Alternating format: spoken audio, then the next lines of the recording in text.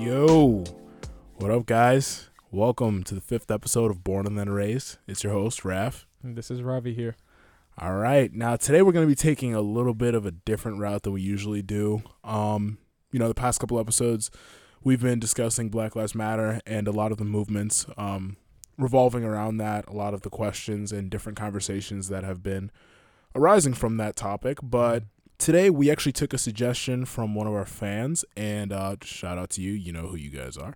But we took a suggestion, and we're actually going to be discussing COVID-19, but actually a little bit deeper into that, more so the immigration policy that was actually put into place last week. We're just going to be covering, one, the policy, the reaction to it, the basis for it, and also what's being done about it right now. And I know specifically it affects Ravi as well, but I think we both just had a really fair and reasonable stance on it. Yeah. So I guess we can just delve right into really the policy at first. I mean, if those of you who don't know, ICE actually released a policy last week. I believe it was the 6th, which was last week on Monday, and they claimed that all international students who are on an F1 student visa, essentially they could no longer be in the country or be at their schools if they were taking more than one online course, or basically that translates to 3 credit hours, 3 online credit hours. Right. So that affected both F1 visas and M1 visas, and M1 visas are basically like vocational schools, just so we have a gist of what that actually means. Exactly, because there is a big difference. So M1 visa is like vocational, that's like cosmetology school, like, trades, stuff like that here in the States. Yeah, so, basically for myself, for example, I'm on an F1 visa, and a lot of international students, obviously, that are at these traditional 4-year colleges would be on a similar, arrangement.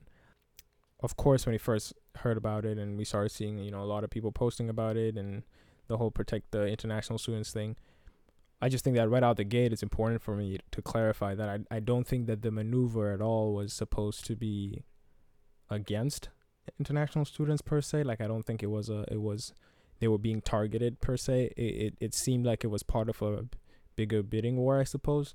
Yeah. Which we'll get into obviously when we start talking about the real reasons why they're pushing for stuff to be reopened, whatever.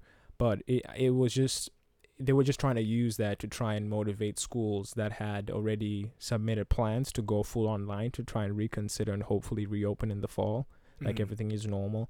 So I guess they try to use international students, obviously, because a lot of schools rely on international student tuition and all that stuff. Yeah. The arrangement itself, the policy itself that came out, of course, like you said briefly, it was talking about how if international students are online, they can't be in the U.S., so they have to leave voluntarily. And they had other suggestions, like if you can't be if you're an institution that isn't doing in-person classes in the fall, you can transfer to another one. Yeah. Or you could just go outside the U.S. and be online. But it was more detailed than that. Obviously, they had a portion on it. They were talking about schools that are going into this hybrid thing, where they have part classes online and part of them in person. And I think that's what a lot of bigger schools are doing. Like schools that have closer to the thousands, like 10,000 maybe around that area. They're doing a lot of that, where part of it is online and part of it will be in person. And just the requirements, man, when we're looking at it, right? Like the requirements they had on that, and the things that both the school and the students had to do just to stay in the U.S.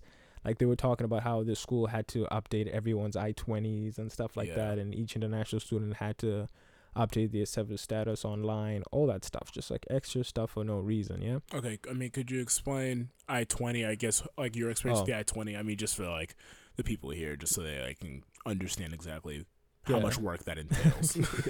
So I feel like most of us don't really quite understand how much work that usually takes. Yeah. So your I-20 is a piece of document that every international student has to have, and it's that and your student visa. Obviously, we speak of the student visas to mean the thing inside your passport, but your I-20 is just as important, because at any point of entry, you use that to show proof that your visa is legit, basically. And in the I-20, it's a detail of the kind of the program that you're taking, the school that you're at, when you're expected to graduate, And then there's a portion there that talks about like your financial aid and proof of your financial ability to afford to go to school, basically. Mm-hmm. So whenever there are any changes, you have to update your I-20. So for example, on my I-20, I'm listed as a biology major. Mm-hmm. So if I change from a biology major to like accounting, I would have to update my I-20, because as far as the U.S. is concerned, my visa was issued based on proof of me being a biology major, that kind of thing. So every minor detail, like if you transfer schools, you have to reapply for a totally new I-20 at that point, and your visa status could come into question, you know. So the I-20 is just like a very, very important document, and like you really don't want to make a lot of changes to it, because you know, if you make changes, if there are changes that are not reflected on your I-20, it kind of nullifies your visa, essentially.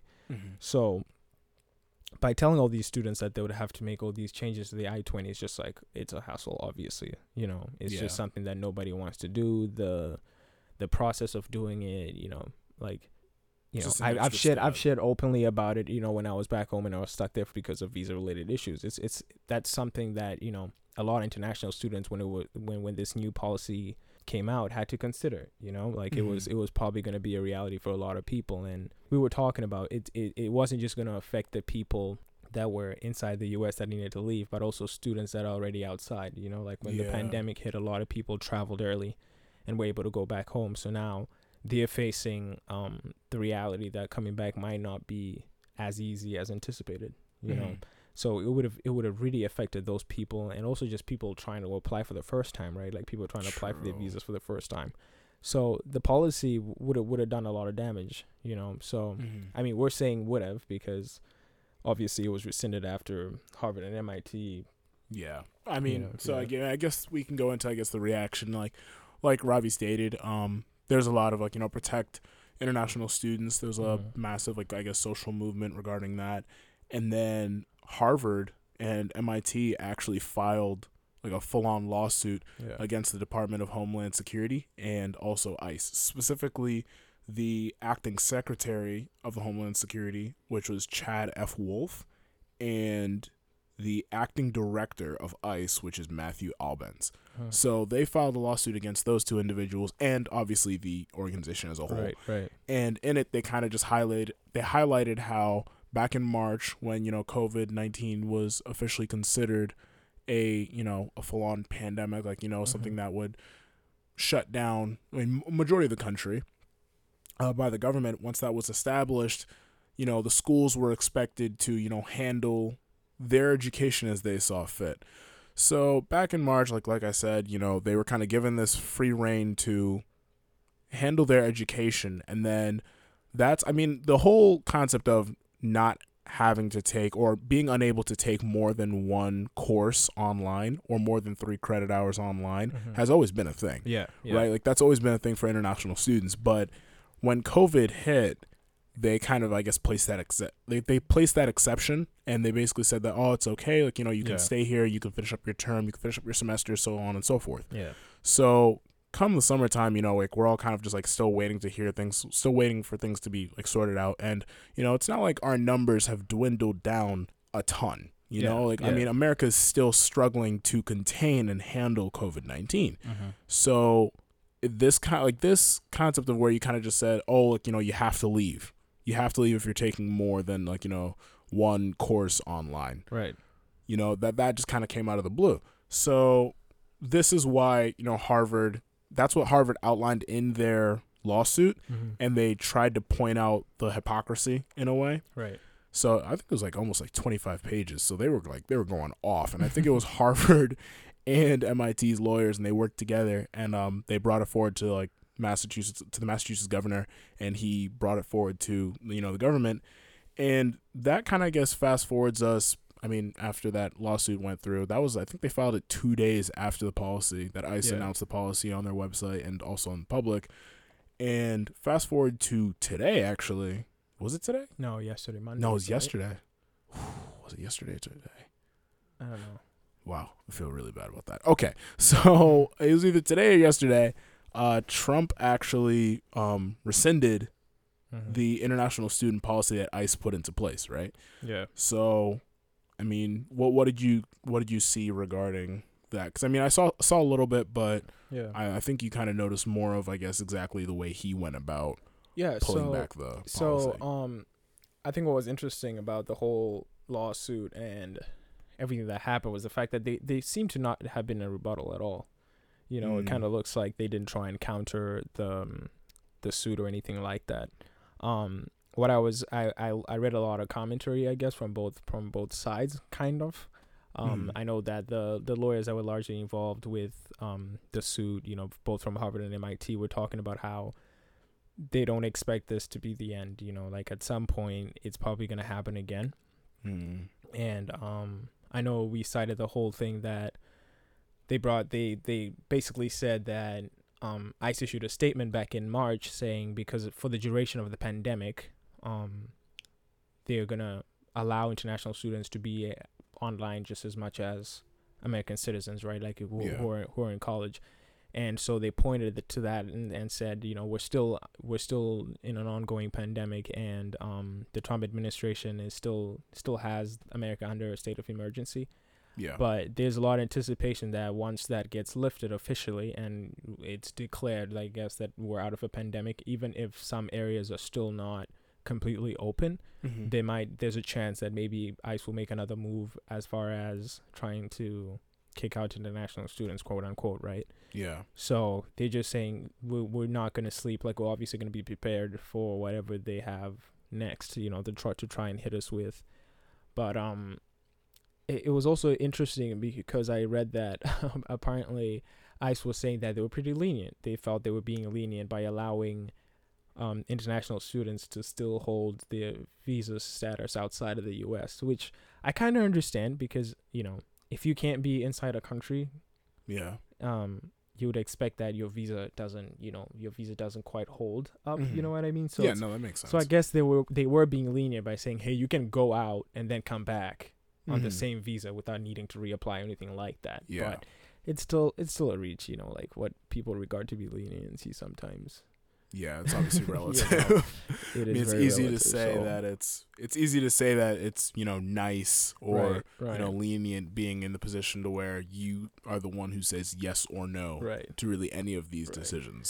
So I mean, obviously I'm glad, both as one of the international students, and, you know, and I have buddies all across the U.S. that I came in contact with and asked how they were doing, and some of them were a lot more fearful than obviously I was, but I'm glad it's done, because, you know, when you look at the number of people that have affected, like I spent a lot of time just reading what other students had to say. You know, all these major newspapers and stuff were interviewing a bunch of students and hearing, you know, that going back for some people is just not as easy, you know. I know that for a lot of Asian students, you know, them going back would definitely hinder them coming back, because for the most part their countries are still very big hotspots for coronavirus. So it presents that whole thing where it's like, okay, I can go back now, but then I want to come back and it's another issue. It's like, oh, you've probably been exposed, so we can't let you come in. And there's still a travel ban, right? Like, it's the reason why a lot of people gambled in the first place and didn't leave, right? Yeah. It's because of that. So at least the confusion is gone for now. But I think it's important for us to at least spend some time, and that's the reason why we're doing this episode, I guess, is to spend some time addressing what the real issue was to begin with and why that move was made, and then seeing how similar moves in other aspects of society have been made and what the overarching goal is. So I guess we could move away from what ICE did, because we could almost consider that to be a closed chapter as far as international students are concerned. But we can, I guess, move a little bit into discussing ICE and immigration, you know, in general, relating that to COVID-19. Yeah. And I mean, we were discussing it earlier, actually, and it's not even, I mean, beyond the student policy that is the case. I mean, it even affects, I guess, COVID-19 and immigration. Like, it's even affected those who, you know, have parents who are immigrants, right? And then you have their children being sent back to their countries. And they don't even speak their native language. Right. You know? So, like, it's dangerous, I think, and I think it's also disappointing. I mean, I understand the motive. It's like, you know, we need to send people, like, back to their countries. Like, I understand. Like, I get what ICE is trying to get at, but it doesn't really help with, you know, decreasing the spread of coronavirus. If Right. anything, it just kind of expands it to other countries even more. It Mhm. just it basically exposes more people, Mhm. right? And for America as a country that, we've claimed to be this massive superpower that protects people, and like, we're like the knight in shining armor for the world, right? The world's superpower. For someone who kind of like, I guess, for a group of people in a country that has taken on that, I guess, persona, Mhm. it's not really heroic to be doing that. Like, I mean, if the people are already here, the best thing that you can do is really quarantine. And like, and I get it. Even a lot of the immigrant centers that are across the U.S., they're awful. Mhm. Like they're basically detention centers. Yeah. They're basically treated as though they're prisoners, right? Right. Children and all. Mhm. So, I mean, it goes beyond even just affecting students. It affects, immigrants who are just here maybe for even asylum, like Right. it sends them back to their countries, and it puts them at risk probably more in their circumstance than they would if they were here. I mean, seeing as how America's handled Yeah. the coronavirus, and in comparison to the whole world, it's maybe the rest of the world is better off than the U.S. But I mean, like, I think perspective. the issue that a lot of people are having right now is the issue that in these detention centers, it's not the safest place to be. yeah, Like, all these centers have proven to be like breeding ground for coronavirus, because these guys are, the immigrants that are about to be deported, and we kind of moved around between detention center to detention center until they are in a group large enough to be on a plane and sent out, right? So in all their travels, they're coming in contact with other detainees from other countries, and no one's getting tested. Okay, these are immigrants that are probably from lower income households or whatever, or just didn't even have proper they didn't have proper access to any sort of medical attention. yeah. So a lot of them, haven't been tested, even though they probably should, because they're in areas where they're at higher risk here within the U.S., right? Yeah. So these guys are getting detained, not getting tested, and then one of them reporting, hey, I've got symptoms. Them not, the detention center not doing anything about that, but keeping them in these areas where they are coming in contact with other detainees. So it's just, it just becomes like a breeding ground, like I said, for coronavirus. Everyone in there technically has come in contact with someone who has COVID-19, and they're put on these planes and they're sent back. So not only are they at risk because they've spent time in the detention centers, but then they're sending, immigrants to countries, and these countries are receiving their quote unquote citizens that all have COVID-19. Yeah. And it's like some of these countries are, poorer countries that don't really have the resources to handle such an influx of people that are testing positive, like people that need to be quarantined and all that stuff. Like, we look at a lot of countries. I know a lot of countries in Africa have been pleading with the World Health Organization because they don't even have enough testing equipment to suffice the people coming back. Like all the citizens that are returning from foreign land, they just don't have those resources. So it's like that all over the place. Like Africa, most countries in Asia, same thing. So I think that's what the problem is, and there is obviously a debate that ICE knows exactly what they're doing, and they aren't doing anything to try and help out in those situations. And they claim that in these detention centers, they're doing everything they can to make sure everyone's safe, but in actual fact, not a lot is being done. Yeah, or at least not as much that could be done. That could be done, yeah, absolutely. So these guys are, it's just a mess, honestly. Like, when you look at, if you look it up and you read about it and you hear like personal testimonies from people talking about how they got home and then they got tested and they found out they were positive for COVID-19, but they'd already come in contact with all their families. And it's like, at that point, it's almost too late, Yeah. So, I mean, it's definitely sad, but I guess that just shows a little bit how the pandemic has been handled, or at least the perception that a lot of people have had regarding the pandemic. Yeah, regarding the pandemic here, at least in the U.S., and how policymakers have looked at it. Yeah, and I mean, not to like remove the seriousness of the situation, but like I've seen so many memes about it. Like so many memes. I remember I saw a meme. It was like Squidward looking outside, and looking at SpongeBob and Patrick playing outside is like, oh, America, like being in America, seeing how we look at it, look at COVID-19 as a political issue, and then like it's like the rest of the world just playing and trying to do things better, and just seeing that it bothered me. I mean, I could do nothing but laugh about it because it's a meme, but like at the same time, it's real. You know, like, Right. I think that's something that honestly could be applied to so many things that have come into our field of vision, or at least have come into a lot of people's field of vision within the past 4 or 5 months. You know, like everyone's looking at something from a political perspective, and when you look at any social, medical, Right. you know, humanitarian issue from a political view, it tends to leave out so many important facts that it stops you from ever solving the issue in the first place. Right. You know, so like I guess this kind of segues into, I guess it looks away from immigration more so at COVID-19 as we've seen it as a country, and a lot of it's coming from a political point of view. And I mean, I personally believe that's kind of, I guess, how this student policy came to be in a way. Like and like you said before, it was forcing students and it was forcing colleges to open up and make all their classes, like, I guess, in person. Right. And, you know, for some schools like Harvard and MIT, like They're way too big for that. exactly, they're way too big for that. They rely too heavily on international students, and not too heavily, but like they rely a lot on international students, so that would do nothing but harm them.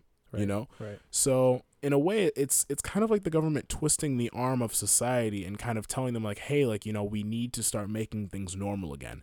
And I guess that starts to ask the question, why? Like, you know, why is there so much pressure to put everything, you know, back right back to the way it used to be? And I mean, I understand where the pressure is coming from. It's coming from this desire, this eagerness to want to have a normal life again, right? It's completely reasonable. But when you don't take the necessary steps to make life normal, then, I mean, at that point, you're just kind of forcing yourself to do something that you're just not prepared to do. Right. So, I mean, I remember seeing something about, I believe it was the Department of Education, and a higher up politician basically stated that, like, oh, like, you know, we've seen countries across the world, like, you know, they're starting to reopen some of their public schools, and, like, you know, some of their like some of those students are starting to go back to school and study more and do a lot of learning in person. And for that reason, she believed that America should be doing the same. And everyone had the same reaction. They were like, we're not the rest of the world. You know, like, we haven't, like, a lot of other countries and a lot of other places have forcefully made an effort to keep people, you know, inside, or, you know, take all these necessary medical measures. You know, people have gone very far to make sure that the spread has decreased at a rapid rate. Right. But America as a whole, I mean, yes, we've made progress. I'm not saying us speaking on coronavirus in this way isn't meant to downplay the progress. But at the same time, for a country that holds ourselves in such high regard, we're not holding ourselves to that standard. Absolutely. You know, like, there are countries that, you know, that America, I'm sure Americans have looked down upon, be like, oh no, that country, like, what are they doing? Like, you know, what's their economy like? But guess what? They handled COVID better than we did. Yeah. And that should mean something. Yeah. You know, like, that should absolutely mean something. If anything, that should, I guess, in my opinion, shock you into behaving. That sounds like such a weird word to use in regards to, like, a pandemic and, like, you know, a first world country, but just behave, like, you know, act like you want to get rid of this virus. And I'm not going to sit here and act like all high and mighty, like I've done everything possible to decrease the spread, but I know as a country we could do a million times better, and now stop making this such a, you know, political argument, this whole idea that, oh, we need to reopen the economy. Like, why was the economy one of the first things we talked? Like, I get why it was the first thing we talked about it, because, like, I mean, the economy could take a massive hit from COVID-19, and it has. You know, like, unemployment went through the roof. Like, I get it. A lot of people were filing for unemployment, but a lot of people started to, I guess, focus so heavily on the economy that they seem to forget that this is a real thing. Like, it's like, there are people who are actually getting sick and dying. And even when they're not getting sick and dying, some of them are leaving with permanent respiratory issues, Right. permanent heart issues. Like, Right. it's not even like this thing doesn't just kill you. Yeah. It gives you problems for a lifetime. Yeah, like I think when it comes to the coronavirus and the COVID-19 pandemic as a whole, like I just don't think, things are ever going to go back to normal as long as people ignore what COVID-19 is, Like I don't think it's never going to go away until it sucks to say, but it's never going to go away until it gets the attention it deserves. Yeah. And quite frankly, not a lot of people are willing to give it that attention. Like the fact that we still have a lot of people within this country that need to be convinced on its reality blows my mind. You know, like it's that whole thing where someone has to die who's close to you before you know that it's real. Like it's, it's almost like when we're talking about Black Lives Matter, and it's like someone has to have black friends in order to understand it. Yeah. And like your failure, like it shouldn't be like that. And like, unfortunately, COVID-19 is a little more aggressive, than the Black Lives Matter movement in that it kills people.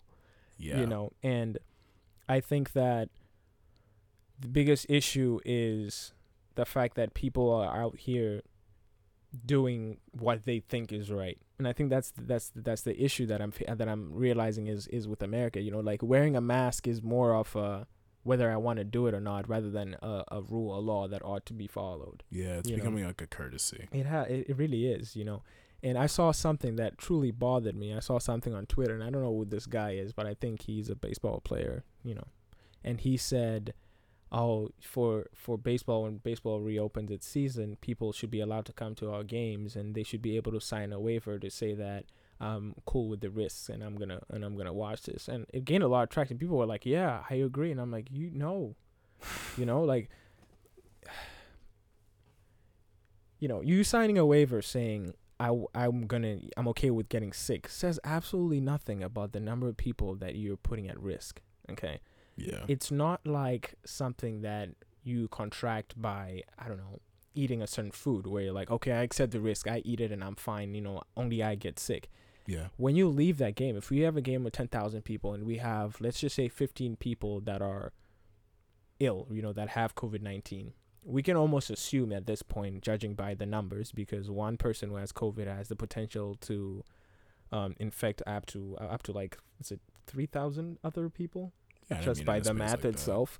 So we can almost assume that all 10,000 people have come in contact with somehow with these people that have COVID. And you'll look at just the number of people that those 10,000 will leave that game are going to come in contact with. Yeah. It's absurd. It's honestly, it honestly bothers me to know that there are people out there who are willing to put themselves at risk, but are ignorant to the fact that by putting yourself at risk, you've put several other people at risk. Like it bothers me that that's still a concept that we need to explain to people. Yeah. People that are old enough to have jobs, to be in positions of power, that were voted into power, anything like that. It's very interesting that, we still have to convince those people. Yeah. And I mean, it's, I guess personally, speaking personally, I had someone in my family who recently passed away from COVID-19, and as a family, like, we know who spread it, how he came in contact with it. Like we understand, I guess, the chain of transmission and how it got to him and how he passed away. So just kind of seeing that, and I think honestly the guilt that came with that, I mean, I'm not saying this is, it's kind of sad to, I guess, for me to say this in the first place, but I'm not saying that the guilt is what should stop you, or at least what should motivate you to keep safe, right? Yeah. It's just that concept that you should care that much for the people around you. And I mean, I get it. If you only care about your loved ones, your immediate family, okay, fair enough. I guarantee you every person who's listening to this podcast knows someone above the age of 50. Right. Or 60. Like, Right. I know that to be an absolute fact. Right. Or at least I know someone here knows someone, or knows someone who knows someone who's under the age of 10. Like, Right. it's there. It goes beyond our own scope of thinking, right? Like, you may not think in this exact moment that, you know, you're going to affect this person's coworker's child, but you could. Yeah. So I guess it's that concept, I guess, for me, that it kind of keeps me up, and that's at least what gets to me in regards to how we view COVID-19 as a whole, and the fact that it's actually like something that I know people protest. Like, it's how can you protest something that doesn't really care? Like, it's a disease. Like, it doesn't care if you protest. It doesn't care. Like, you think you showing up to a protest saying that we don't need masks, what does that really accomplish? Like, this isn't some type of social institution that will be like, we heard your concerns and we'll consider it. No, there's no one listening to you. There's not a single person. Like, you going to the state house and saying that, like, hey, we demand that you say that we no longer need masks to go do something. He could easily just be like, yeah, okay, and let you get sick.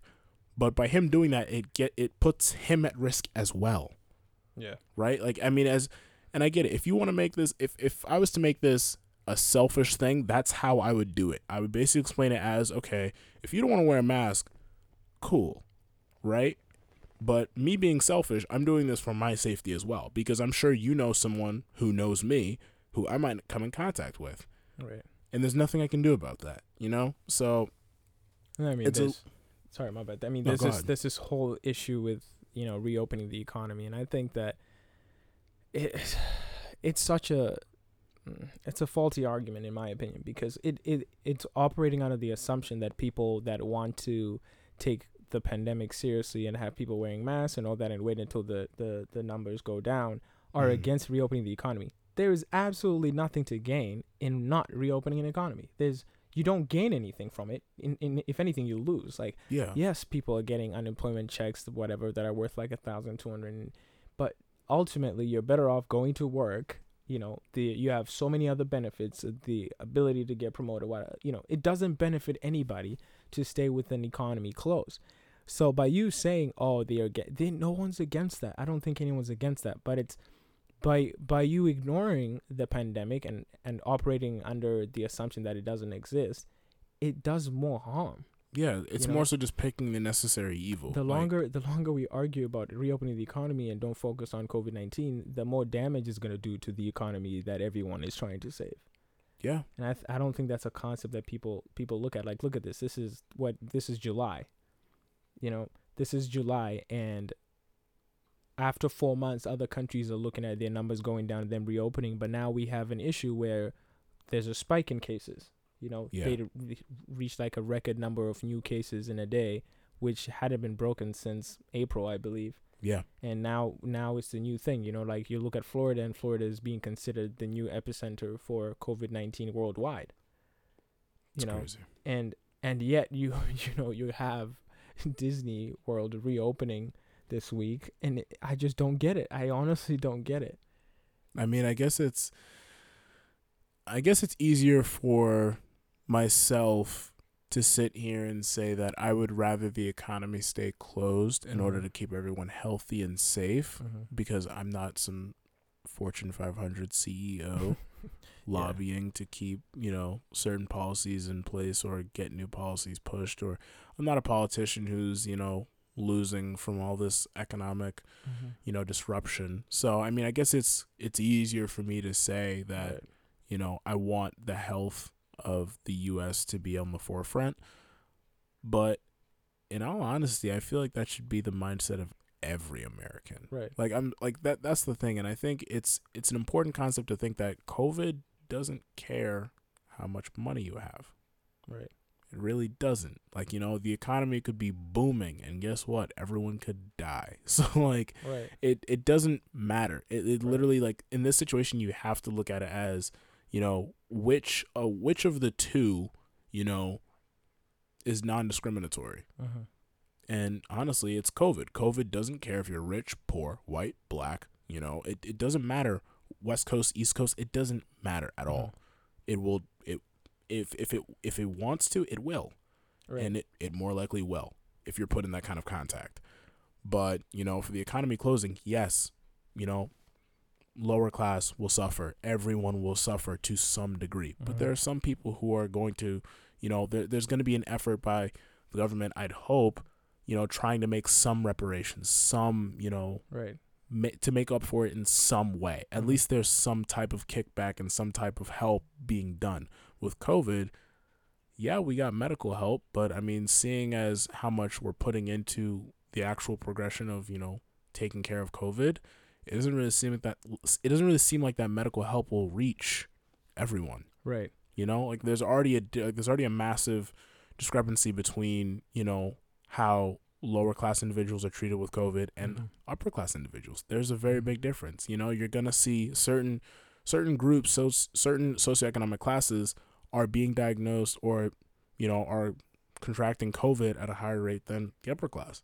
And that's just a fact. Like, how is it that we already have that statistic, Right. It hasn't even been a year. Right. I mean, it's about to be a full year, of us being aware of COVID, but it hasn't even been a full year and we already have that massive discrepancy between the lower class and the upper class. Right. So it just goes to show that there is a difference in how we handle, coronavirus as a country, right? Yeah. So, I mean, looking ahead, I guess the solution that I would like to see, that I know it's a little late for it now, is I wish for there to be like a change in mindset. Like, I kind of want people to realize that we're putting so much stock into what a politician or a leader says in regards to a medical issue. And I get it. They're, leaders, they kind of, I guess, they have a say about a lot of things that revolve around coronavirus, right? Yeah. But I still think, like, this is a time where we kind of have to, I guess, humble ourselves, realize that, hey, we're not the biggest, baddest wolves in the world, and just handle what we can handle. Like, control what we can control. And as far as I'm concerned, we haven't proven that we can control coronavirus. Right. We haven't. Right. So, I mean, I hope there's, at least I hope for Florida's sake, that there's a decrease. Essentially. Yeah, I kind of hope there's like a change in the way we see it, and I kind of hope there's like, I guess, a collective effort to, lower these numbers, but I guess flatten the curve. Like, I mean, that was a trend on Twitter. Right. Like it didn't really seem to be something that people took seriously in their day-to-day lives. But, when you have situations like the government forcing schools to get into in-person, classes, when you're forcing so many facets of society to become normal, it comes at a cost. Right. So I guess from what I'm seeing from America's actions, it's like, I guess they're kind of looking at it as, hey, like if 10% of the population dies, they die. If 1% of the population dies, they die. Perhaps. And it feels as though that's the way, that things are coming off. And I feel like if you said that to any individual in this entire country, I'm sure there's going to be people who are like, yeah, no, I believe it. But I think, there's a lot more people who are kind of on the fence with this stuff, which I don't really believe there is a fence, nor should there be a fence. But I feel like there are going to be people who consider themselves in the gray area and say, okay, I don't really think that's the way to view things. And I'm like, okay, well, by us continually stalling and doing all these, like, hey, let's force this to open. Now let's slowly force this to open. And on top of that, it's like, you look at education, and if you're forcing education to meet in person, who's to say that you can't go to the restaurant? Like, like I know in New York, education is stage 4. So basically you're saying that we need to skip stage 3. Like you're basically saying like, hey, we're fast forwarding past everything else and we need to just make sure schools are open, at least for the fall, and that comes at a cost. That comes at a place where basically people are going to be forced to try to live very, very normal lives in situations where you don't think it's normal. Right. And I think, looking at this whole pandemic and when it started, I think the general consensus around the world was that the U.S. was in a unique position because I guess not only did they almost detect it early, but they also had the resources to minimize the number of cases. The biggest thing that's happening with coronavirus in a lot of the countries is that they cannot afford to be shut down for extended periods of time. Okay, for some countries, the poorer countries, the third world countries, they cannot afford to be locked up for a month just to try and avoid this pandemic. So a lot of them have had to come to terms with that level of risk and just, operate with that risk existing, just because it's either, they get coronavirus or they starve to death. That's the ultimatum for a lot of these countries. And what was interesting about the US is that when they had a shortage of masks, they had so much money, quote unquote, to just go and get them. Like they were able to outsource and get those masks and get the ventilators required. And people that have been filing for unemployment are getting monthly checks, or I don't know if they are gonna keep getting them, but at least for a while they were. Like you look at America, and they potentially could have put everyone in lockdown for 3-4 months, had a minimal disruption to the economy as a whole compared to other countries. Like other countries' GDPs are screaming right now because of COVID-19. Something that the US probably maneuvered a lot better than a lot of these countries. A. B. They could have still, they could have made sure that all these families that rely on their jobs on a weekly basis or whatever to get paid would have had sufficient resources to pay pay their bills, pay for food, all that stuff. Something that is only true for a select few countries in the world. So it's interesting to me to know that the country that everyone was looking at to say we're going to be able to escape this pandemic with the least number of deaths and, the smallest disruption to the economy is in a situation like this, where 4 or 5 months later, they still are in lockdown and should be in lockdown for even longer. And, it all comes back to the point where, we're talking about the way this thing was just received from the get-go. Yeah. Like when China went under lockdown, people went out here saying, I don't think Corona is real. Whether or not you think it's real, it's lockdown. That's bottom line. Wear your mask, whether or not you think it's true. Like there's certain places in China, they've been wearing masks all their lives because of the pollution and stuff. You think they complain? No, absolutely not. Even if they do complain, I think that here is just an issue of everyone thinking, oh, this is my way or the highway, basically, right? Jeez, So people out here not wearing. I was trying to impersonate a TikTok I saw. I'm sorry, but it's that whole thing where it's like, you're in a unique position. Recognize the privilege that you have to be able to be locked up for 3 months, still getting checks, still being able to pay your bills, right? Not getting COVID-19, having the resources to deal with it if you do contract it, the virus, getting medical attention if need be, being able to get tested on a regular basis for some people. All that, just recognize that. And all that has been thrown away because of ignorance that the population has had, and this overarching debate that COVID is a political issue. Like, you have to be, and I hope this really touches somebody, you have to be very privileged in order to ignore something as real as COVID-19 that people are dying from and call it a political thing. You have to be sitting on some pedestal that is glittered by privilege in order for you to say that. And honestly, I know it spoke to me, but like, I know we've talked about this before, but I know even personally in my own life, like I try to like check my privileges, I guess. Like, I'm sure all of us have kind of seen these occasional, I guess people say, oh, check your privilege, right?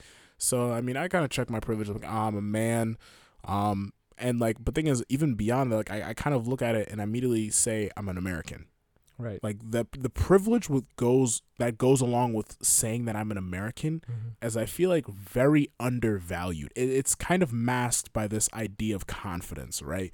Like, as an American, everyone says that, you're supposed to be proud to be an American. And, like I'm Haitian American, and like I may sit here and I know I even said last episode, like I want to be an American, but I want to have that, like, I want to have that pride of being an American and have it be real pride. I don't want it to be like a false sense of confidence. And that's what I feel like a lot of being an American sometimes really is. Like, it's kind of like this fake it till you make it kind of thing.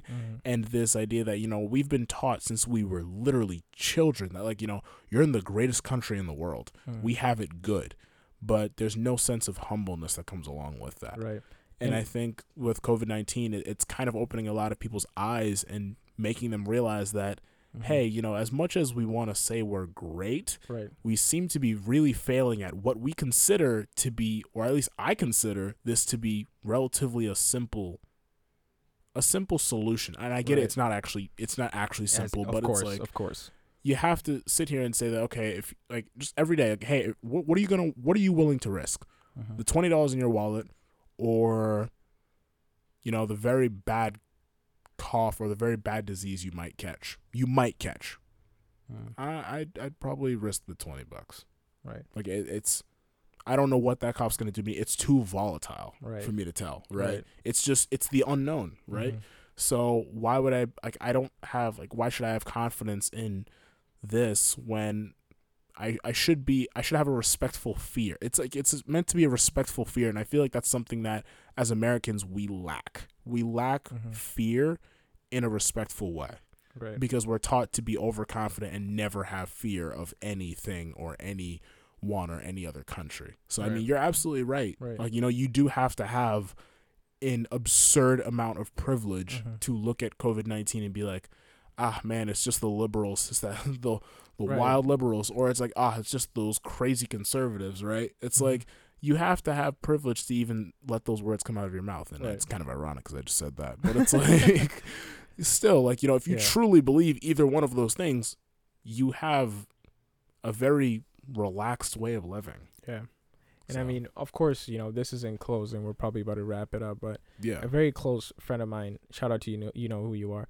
I was on the phone with this person yesterday, and they brought up an interesting question to me. They said, you know, as somebody who's not American has kind of had the best of both worlds as far as perspective, right? Like being outside and perceiving it growing up, and then coming here and being around for the last 3 years of my life.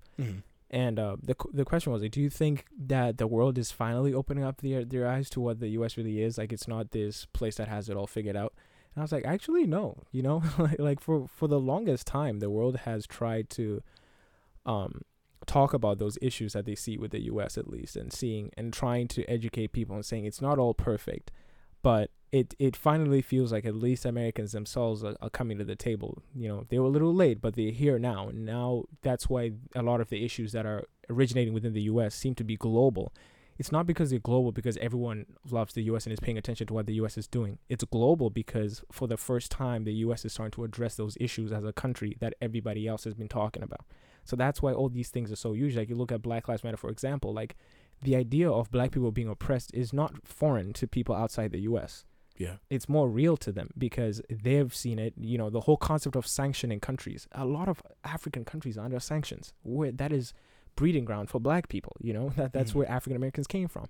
And it's not because their perception of white people was that they're all high and mighty until the U.S. No, they knew how messed up it was. It's just that nobody had gotten to a point of addressing it, you know? So when I look at, you know, the question and asking, do you think that the world's finally, no, absolutely not. Like, you know, we've been singing this song for a long time, and it's great that at least Americans are now checking themselves on that privilege, are now willing to speak about those things.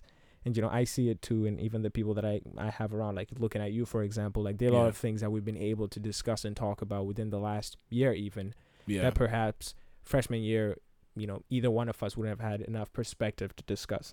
Yeah. And I think it's great, and I think that's just a positive thing that's been happening lately, the fact that more and more people are willing to have conversations about the things that matter to us the most, you know, and I think there's real progress to be made as far as people being vocal about these issues and us talking about it, and acknowledging that perhaps everyone's mindset has, you know, changes that ought to be made for us to progress, and I think that's great. Yeah, no, of course. But that brings us to, you know, the end of the episode. You know, we want to say thank you. We appreciate you guys tuning in. We hope you guys liked the, you know, the different topic. We weren't really focused on Black Lives Matter. I know it came up a few times, but it's just something different that, you know, we wanted to talk about, and something that, you know, a lot of friends have brought up to us, and they wanted to know our perspective, and they wanted us to kind of, I guess, convey the important message regarding, you know, immigration, you know, international students, how that situation's been going on, and also just COVID-19 in general. Right. So, you know, we're glad we could really discuss this and bring it up. I mean, hopefully next week we can bring forth maybe a new topic, you know, another new idea. You know, feel free to, you know, DM us or DM the Born and Then Raised page, you know, Born and Then Raised, all lowercase, _ at the end. But yeah, no, reach out to us. Let us know if you guys have any ideas. Keep an eye out for any Instagram stories or, our personal Snapchats. We repost some stuff here and there. But yeah, no, thank you guys for your time. Stay tuned for next week. Peace. Cheers.